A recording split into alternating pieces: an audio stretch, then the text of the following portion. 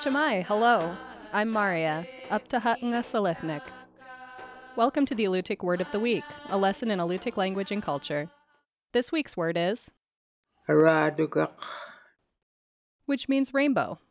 In a sentence, Aradugamak tangha kamang shoot nada agayuluding. when you see a rainbow, you're to make a sign of the cross. Combine sunshine and raindrops, and the result is a luminous arc of colors commonly known as a rainbow. This vivid display of light has a prominent place in the beliefs of many cultures. Some people see the rainbow as lucky or as a sign of an important upcoming event. In some spiritual traditions, the rainbow signals the birth of a baby and the reincarnation of a recently passed soul. Others consider rainbows to be divine.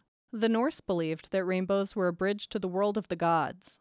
Among Australian Aboriginals, the rainbow is a serpent that battles the sun to replenish Earth's essential water.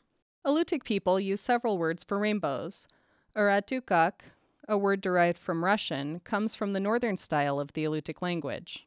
Puisak comes from the southern style and also means belt.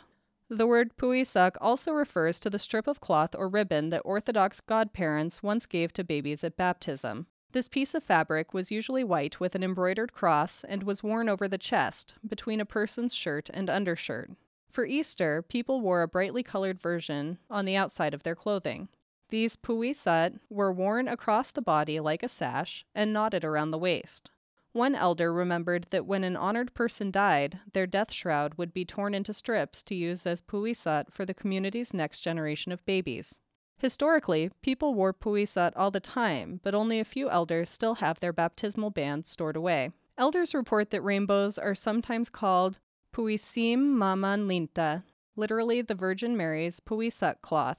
When the faithful see a rainbow, they make the sign of the cross as a sign of respect and remembrance for the Virgin Mary.